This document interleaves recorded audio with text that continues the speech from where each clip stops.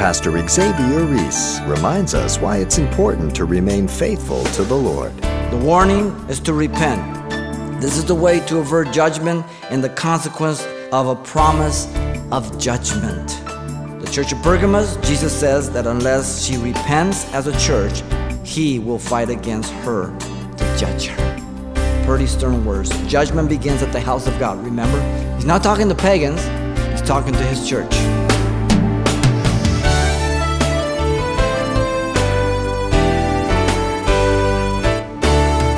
Welcome to Simple Truths, the daily half-hour study of God's Word with Xavier Reese, Senior Pastor of Calvary Chapel of Pasadena, California. For a lot of Christians, their faith is based on a day of the week, but Pastor Xavier reminds us that our faith should dictate how we live day in and day out.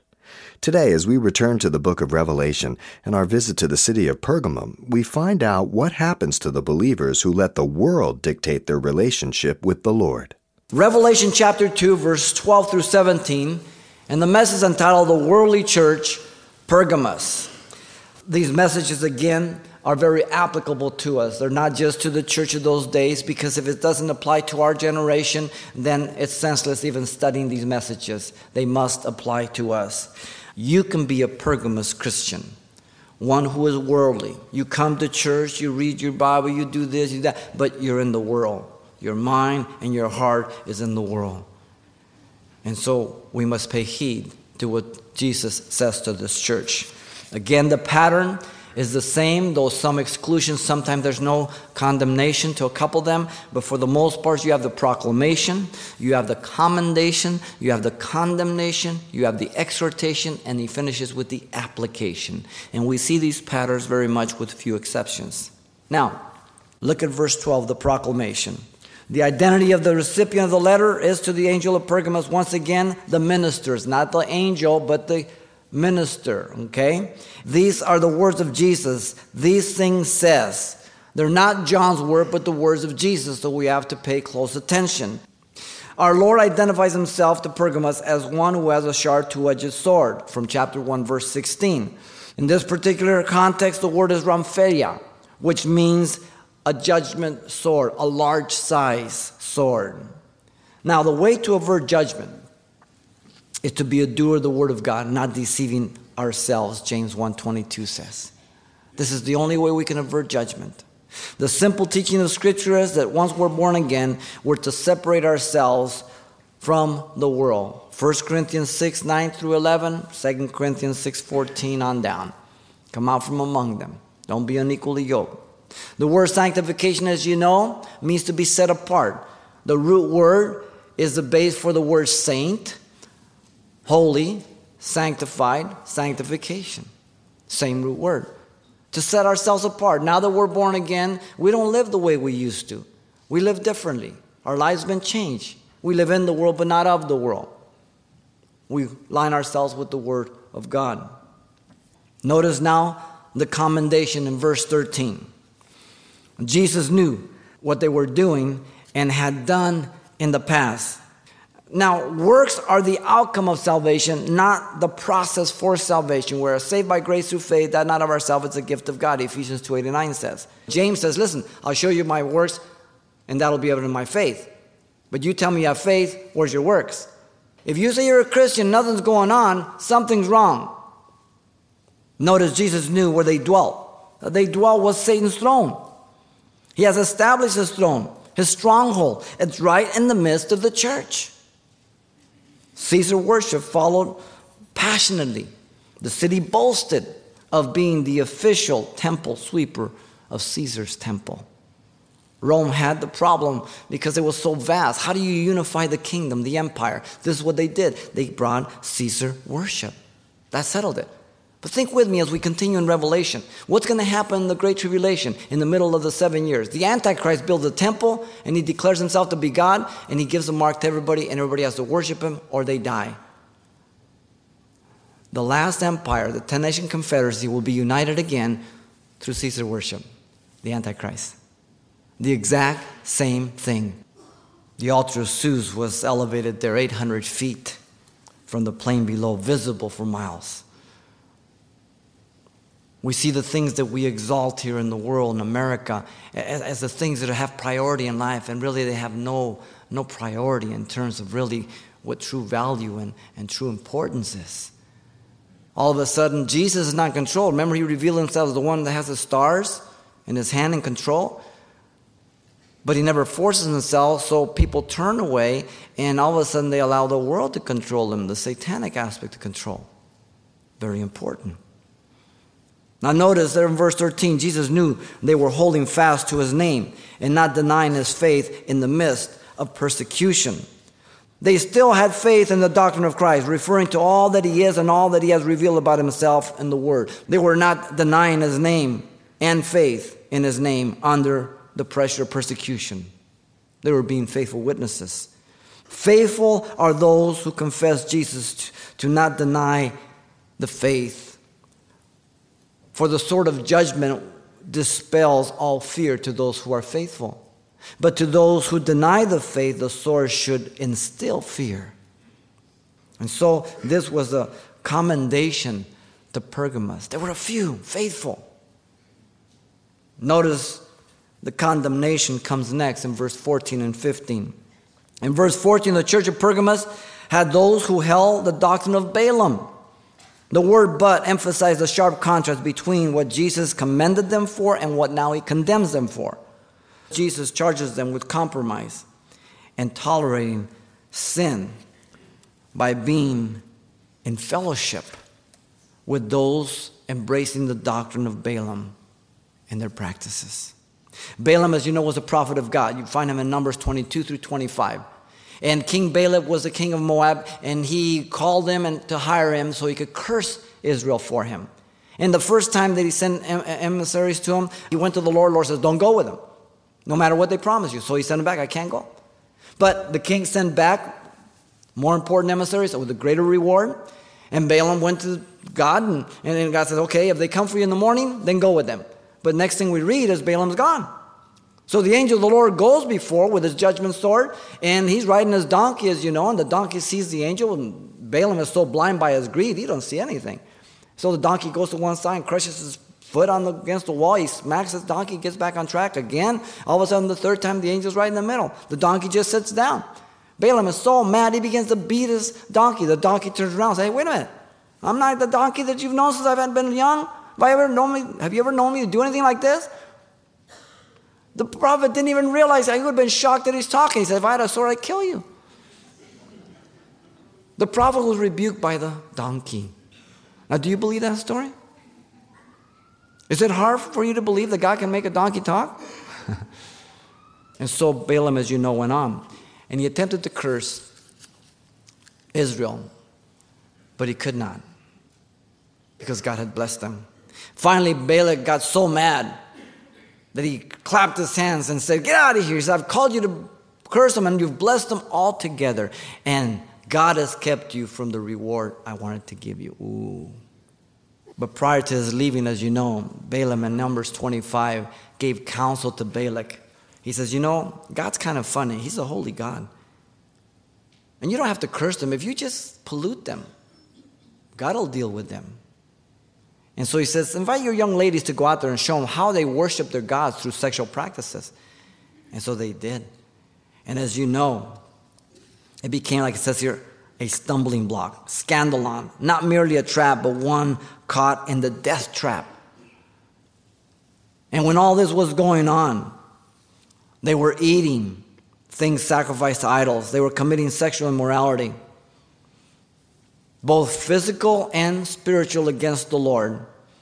And so Phinehas, as you know, was present there as one of these young Israelites grabbed one of these Midianite young lady and went right before the eyes of Moses and Joshua and them and Phinehas, and went right into the tent and started doing this thing. And Phinehas went in with a javelin and thrust them both through, and God promised a place for Phinehas perpetually because of his jealousy for God. Amazing. Balaam is mentioned throughout the scriptures in 2 Peter 2, Jude chapter 1, verse 11, Deuteronomy 23:4, Joshua, Micah, warning against it because he forsook the right way because of the love of wages of unrighteousness. Jude warns us of the error of Balaam for profit a strong warning. He was a prophet of God. He wanted to die the death of a righteous while living unrighteously. You can't do that. Everybody wants to go to heaven, but they want to live like the devil. You can't do that.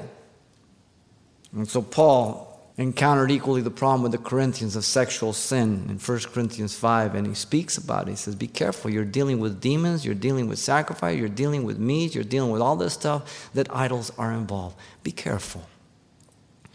This principle is applicable today, even though literally we may not be idolaters and pagan of statues or of that. But the principle is very, very clear. We're not to be unequally yoked. As a boyfriend or girlfriend, all you young people, you make sure that who you're dating is a Christian. Because if they're not Christians, let me tell you, they've only got one goal in mind: to use you and then put you aside.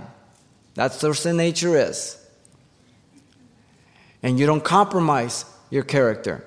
And you may date a Christian, and they may be a Corinthian, and you cut them off.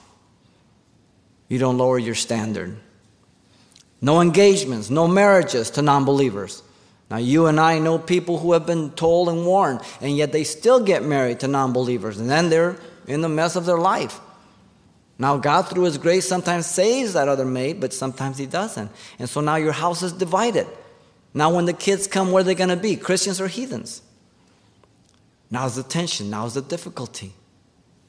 You're going to spend the rest of your life with someone you marry.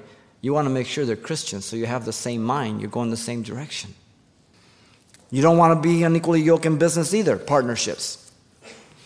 Because if you get involved in partnership in business with someone who's not a Christian, sooner or later they're not going to want to pay certain taxes, do something that's unethical. You're part of it. Your witness is blown. You go into business with a Christian, and if a Christian rips you off, God will take care of him. He'll back you up. All right? But at least you're being obedient to the Lord.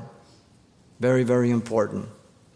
Whenever we're unequally yoked, we will compromise. We will tolerate. We will mix truth with error. And we will do our best to justify it. And so we're not to love the world or the things that are in the world. 1 John 2:15 through 16. We're not living for them. Remember the start of our study, we said that Pergamos means height and elevation through her marriage to the world.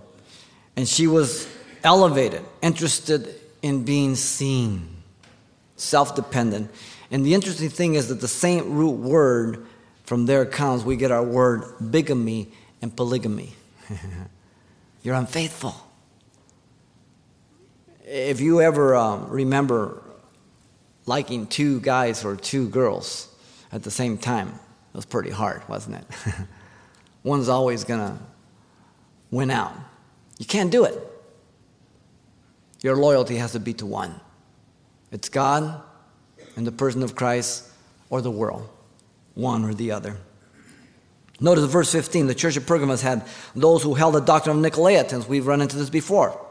The word Nico, again from the two, to conquer, and Laos, the people. This system of hierarchy, of controlling people, of just not allowing them to have that freedom to worship God themselves, but you actually control, you dictate. I came out of the Catholic Church, priests, cardinals, popes, all this stuff, and they tell you what to believe, when to believe it, and you can't question nothing. That's what it's talking about. And it goes into Protestant also. We're going to get to the Protestants, you know. Calvin was a Protestant pope. That's what they called him. Okay? He controlled people. Okay? That's wrong. And there's a lot of Protestant pastors that are like that. That's not what it's to be about. Everything's willingly. Everything's voluntary. Everything's through the Spirit of God. Everything run by the Scriptures. That's what's important. And so the Lord Jesus commended the church of Ephesus because they hated the deeds of the Nicolaitans, remember, which God also hated in chapter 2, verse 6. Here we have it again. The church of Pergamos, remember this period of history, 313 to 600. The start of the Roman Catholic Church, as Constantine married the church to the world, making it his church. They had heathen basilicas, and they turned them into Christian churches. The basilicas and the temples. You can tell any difference. They would chisel off the names of the pagan gods and statues, and they would put Christian names under them. Constantine had a regiment of soldiers baptized all at one time. Mass baptism. But you're Christians now. You can't make people Christians. He mixed anything and everything with and into Christianity. Their sin was toleration, compromise, and mixing truth with error. And so this was the condemnation to Pergamos. Notice the exhortation in verse 16. The church is given biblical counsel to get back right, on track. Don't miss it. They were to repent. You know the word, to change your mind. It brings a change of life, a change of heart. He's already addressed it to Ephesus in chapter 2, verse 5. He addresses it many times to the churches. That's the way back. Repentance. The act of repentance has certain characteristics, as we saw in Ephesus. You acknowledge your sin, you confess your sin, you abandon your sin, and whenever possible, you make restitution of your sin. Sometimes it's not always possible, and you have to have wisdom when and when not to. Notice the church is warned about the consequence if they do not obey the counsel. He's given them the way out. Now he tells them, if you don't take that way out, pay close attention. The Lord would come to them quickly. The faithful would stand, but those who were unfaithful, he would fight against them, the unfaithful, with the sword of his mouth. This is not a vain threat. This is not like the mommy at the store. Johnny, one more time. No. When God says something, he means it.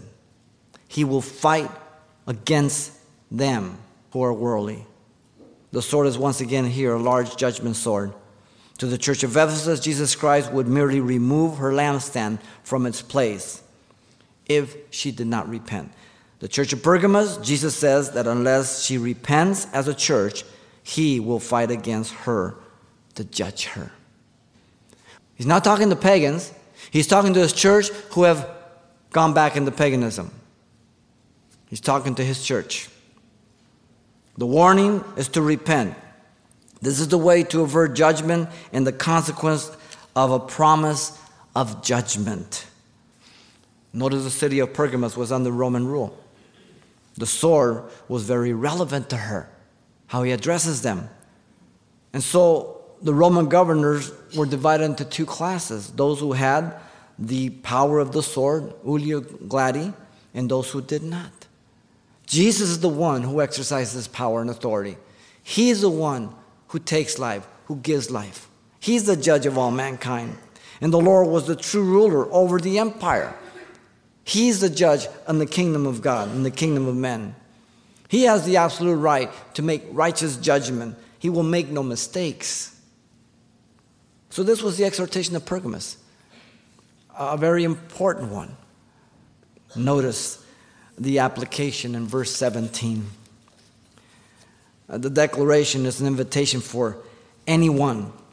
There must be a willingness to listen as an individual.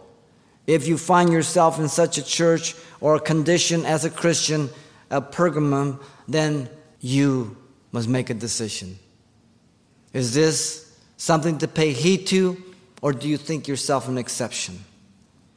There is a sense of responsibility, accountability on what is being heard. There is culpability to every person who does not listen or take the way of repentance. The words, he who has an ear, as you know, were favorite words of Jesus. Here you have them again. The word here, we've talked about it before, akuo. It means keen, sensitive. We get a word acute. Ability to hear clearly. The obedience is not limited to the message of the church of Pergamos, but to all the messages of the other 6 churches plural. The Spirit is the speaker in the person of Jesus, the comforter who brings glory only to Jesus, to no one else. And notice the declaration is an invitation with promise of reward. The one to receive the reward is the overcomer. Make sure you understand that. It is the one who abides in Christ Jesus that's the overcomer. John 15. Apart from me, you can do nothing. It is the faith of the Christian that overcomes the world. 1 John 5, 4 through 5. The Lord will give some, first of all, the hidden manna to eat. Notice the word some. Some will repent in this church system, not all. The hidden manna is in contrast to the eating of things offered to idols with the doctrine of Balaam. You rather sit at the Lord's table than at the table of the world.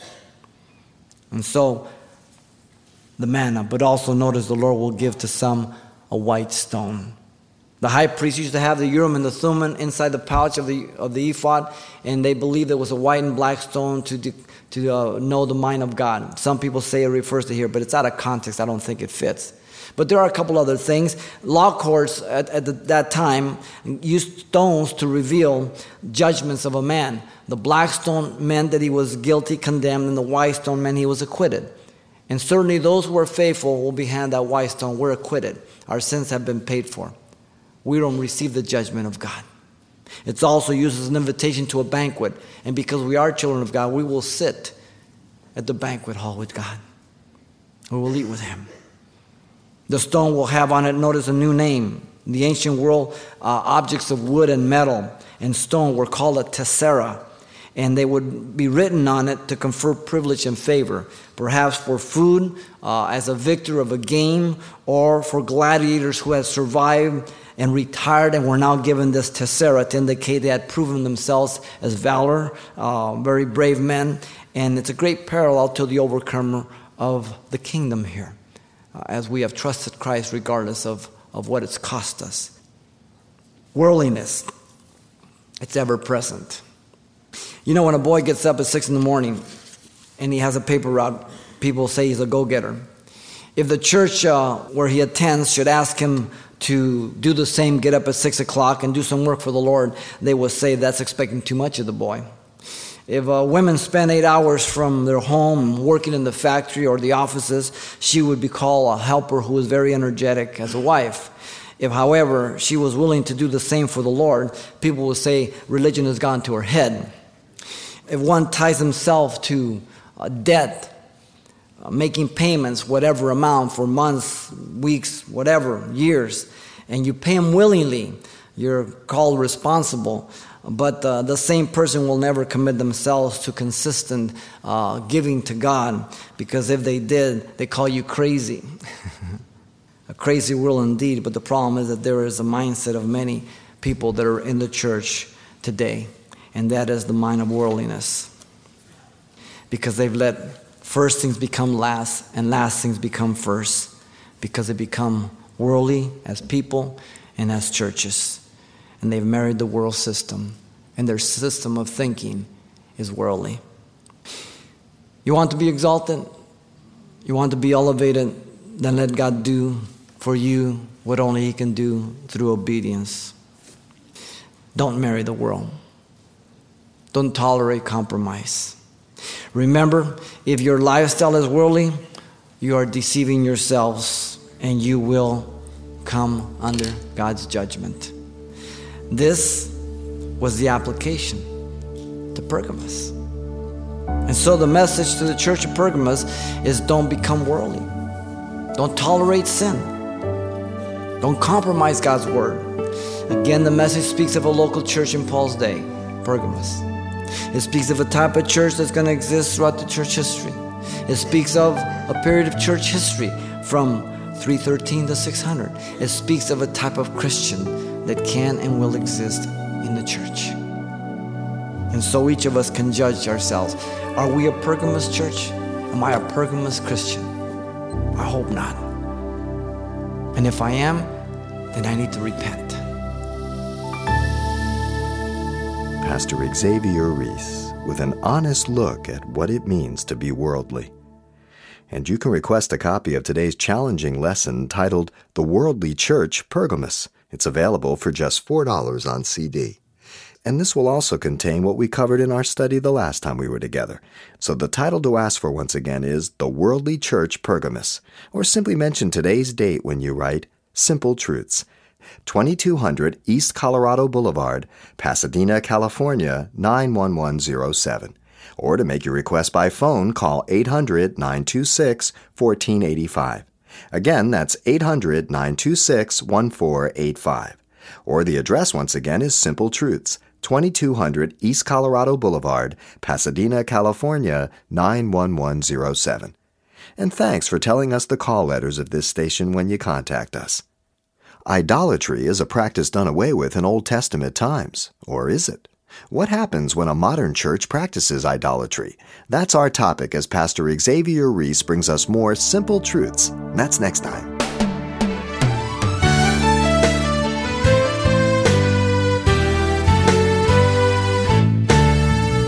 Simple Truths with Pastor Xavier Reese, a daily half-hour broadcast, is a radio ministry of Calvary Chapel of Pasadena, California.